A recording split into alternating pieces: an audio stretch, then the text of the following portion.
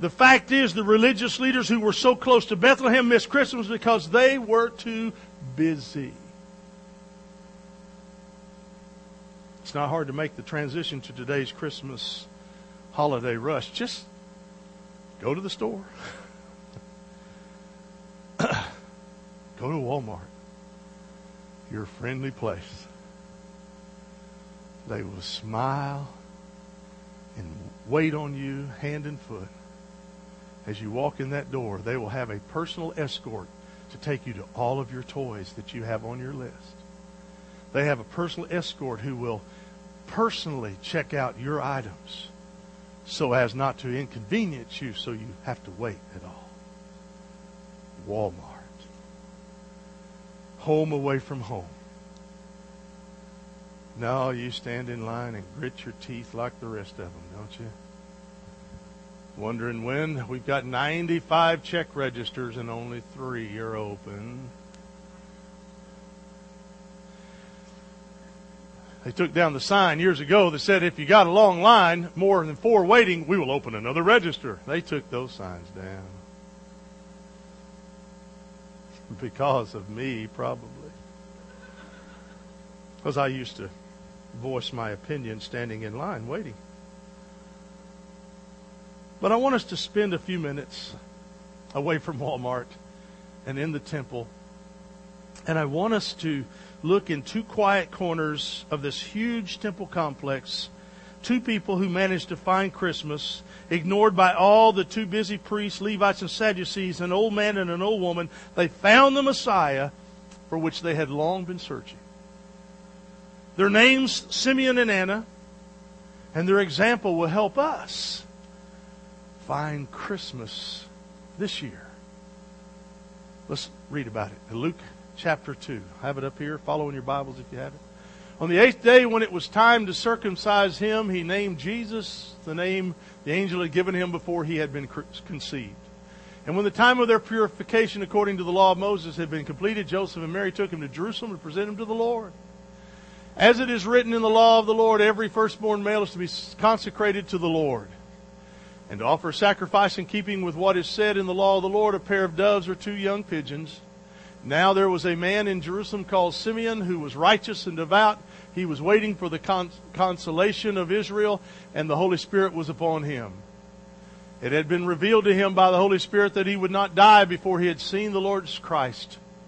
Moved by the Spirit, he went into the temple courts, and when the parents brought in the child Jesus to do for him what the custom of the law required, Simeon took him in his arms and praised God, saying, Sovereign Lord, as you have promised, you now dismiss your servant in peace. For my eyes have seen your salvation, which you have prepared in the sight of all people, a light for revelation to the Gentiles and for glory to your people Israel. The child's father and mother marveled at what was said about him. And then Simeon blessed them and said to Mary his mother, This child is destined to cause the falling and rising of many in Israel, and to be a sign that will be spoken against, so that the thoughts of many hearts will be revealed, and a sword will pierce your own soul too. There was also a prophetess, Anna, the daughter of Phanuel of the tribe of Asher. She was very old. She had lived with her husband 7 years after her marriage, and then was a widow until she was 84. She never left the temple, but worshipped night and day, fasting and praying. Coming up to them in that very moment, she gave thanks to God and spoke about the child to all who were looking forward to the redemption of Jerusalem. We take clues from Simeon and Anna that they may very well help us find exactly what we've been looking for. Oh, how exciting that they found Christmas. What can we learn from them? Well, I want to give you 3 truths that we can learn. Number 1, you must be willing to wait. We don't live in a culture that waits for anything. You want a hamburger? Drive through and it's waiting on you. You want a caramel latte, you can get that at McDonald's. Now, if you go into Starbucks, you're going to wait a while. And if you go into Starbucks and ask them for just a regular cup of coffee, they huff and gruff and look at you like you're from another planet. And what they put in your cup to drink is so strong, your hair grows while you're drinking it. It's so strong. But you got to be willing to wait. Thomas Merton wrote this in an article in Christianity Today. He said, there were only a few shepherds at the first Bethlehem. The ox and the donkey understood more of the first Christmas than the high priest in Jerusalem. And it's the same today. The only people who found Christmas in the temple were two individuals who were willing to wait for it. They were waiting and they were anticipating. Simeon was apparently an old man, but he clung to the promise that he would see the Messiah before he died. Anna was 84, a widow, and she simply would not leave the temple complex. She was there all the time, fasting, praying, and waiting. It is conceivable that the modern day church has modeled more of the priestly approach to Christmas than that of Simeon and Anna, for the buzzword of Christmas is busy. Busy. Busy. Waiting. Waiting implies patience and it implies quiet. If you're going to wait, you're going to have to be quiet. Walmart has taught me how to wait in silence. I don't say anything. I wait my turn. I'm gracious in line. There's a mother ahead of me with 3 kids and they're all off the wall. And she's ready to be gone. I may be in a hurry in my mind, but I've learned to wait. I'm learning to wait when I drive. It's awesome. People can just zip by you and you catch up to them at the stoplight. Isn't it fun? I'm finding it to be a lot of fun. I even wave at them now as I go by. Some of them are waving back in a fun sort of way. So what will you do to wait this Christmas? What part of an American Christmas is quiet and patient for you? Shoppers pushing, traffic snarling, televisions blaring, company coming. With all the noise, with all the hurry, with all the stress, we've got about as much chance of simplifying Christmas as we would seeing snow on Christmas Eve in Oklahoma. Not impossible, but not so very likely. So what are you going to do to wait this Christmas? Which hour of which day, or even which hours of each day have you set aside to reconnect with Christmas? My children are in their 20s. 2 are married. But we still read the Christmas story from Luke chapter 2 every Christmas before we open presents. It was a tradition that their mother built into their life, and it's been maintained all these years. Now that my two of my sons are married, I'm praying that they develop traditions in their families, in their lives. When God spoke to Elijah, He used a voice so quiet and so small, Elijah knew immediately that he had just experienced the very presence of God. Had Elijah been in a shopping mall at that time, he'd have never missed, or he'd have never heard that whisper of God. It's so loud, isn't it? It's so loud. I mean, if this Christmas is going to be anything like the first one, you're going to have to learn to wait with Simeon and Anna, even as everyone else around you misses that point. Second truth I want you to know is that you must trust that God will keep His promises. Simeon had waited a lifetime to see God's promise, and when he saw Jesus, Simeon knew the promise had been kept. Anna had waited decades, and as she waited, she became a prophetess, telling people that God was a God who kept promises. God had promised to never leave you or forsake you. Trust God to keep that promise. If you're nervous about the holiday, a huge percentage of people are. They have a lot of stressful things that happen at Christmas. Maybe it's your first Christmas in a marriage. Or you're in a new marriage. Or maybe it's time to visit the rest of the family for the first time or for a long time. Could be that you're experiencing a loss in family, or a divorce, or a death, or a deployment, whatever it is. When December 25 rolls around,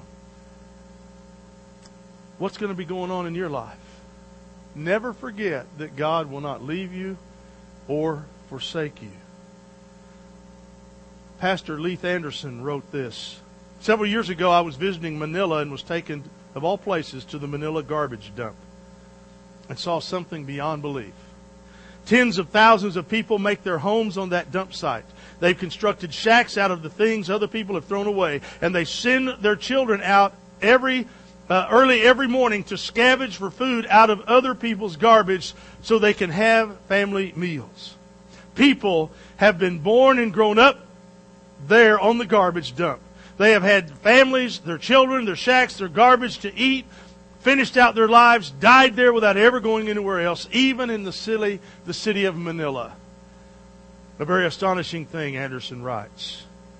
He goes on to say, but Americans also live on the garbage dump. They are missionaries.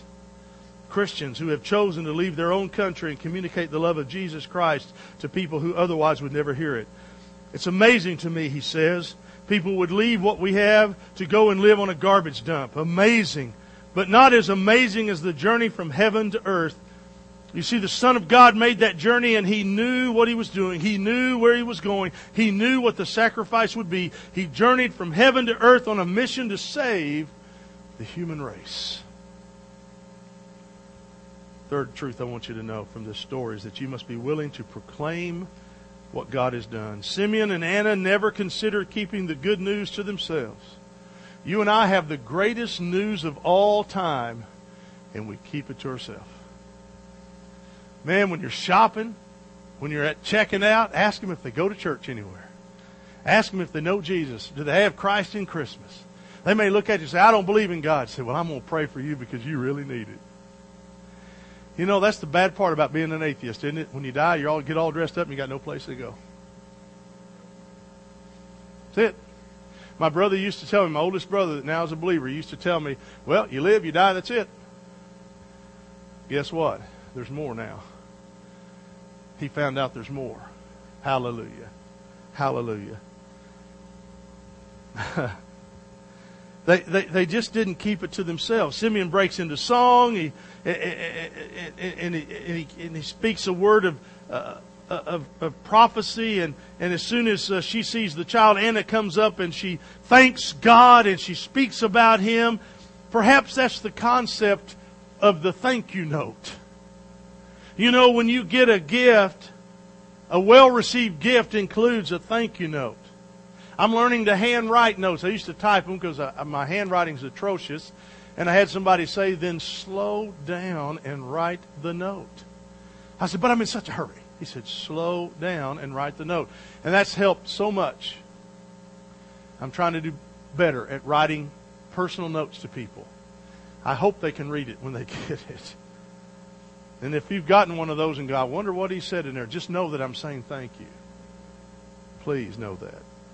But a heart of Christmas is incredibly the reality of God leaving His home in heaven and willingly placing His Son in the belly of a peasant girl so that He could experience all that it is to be human.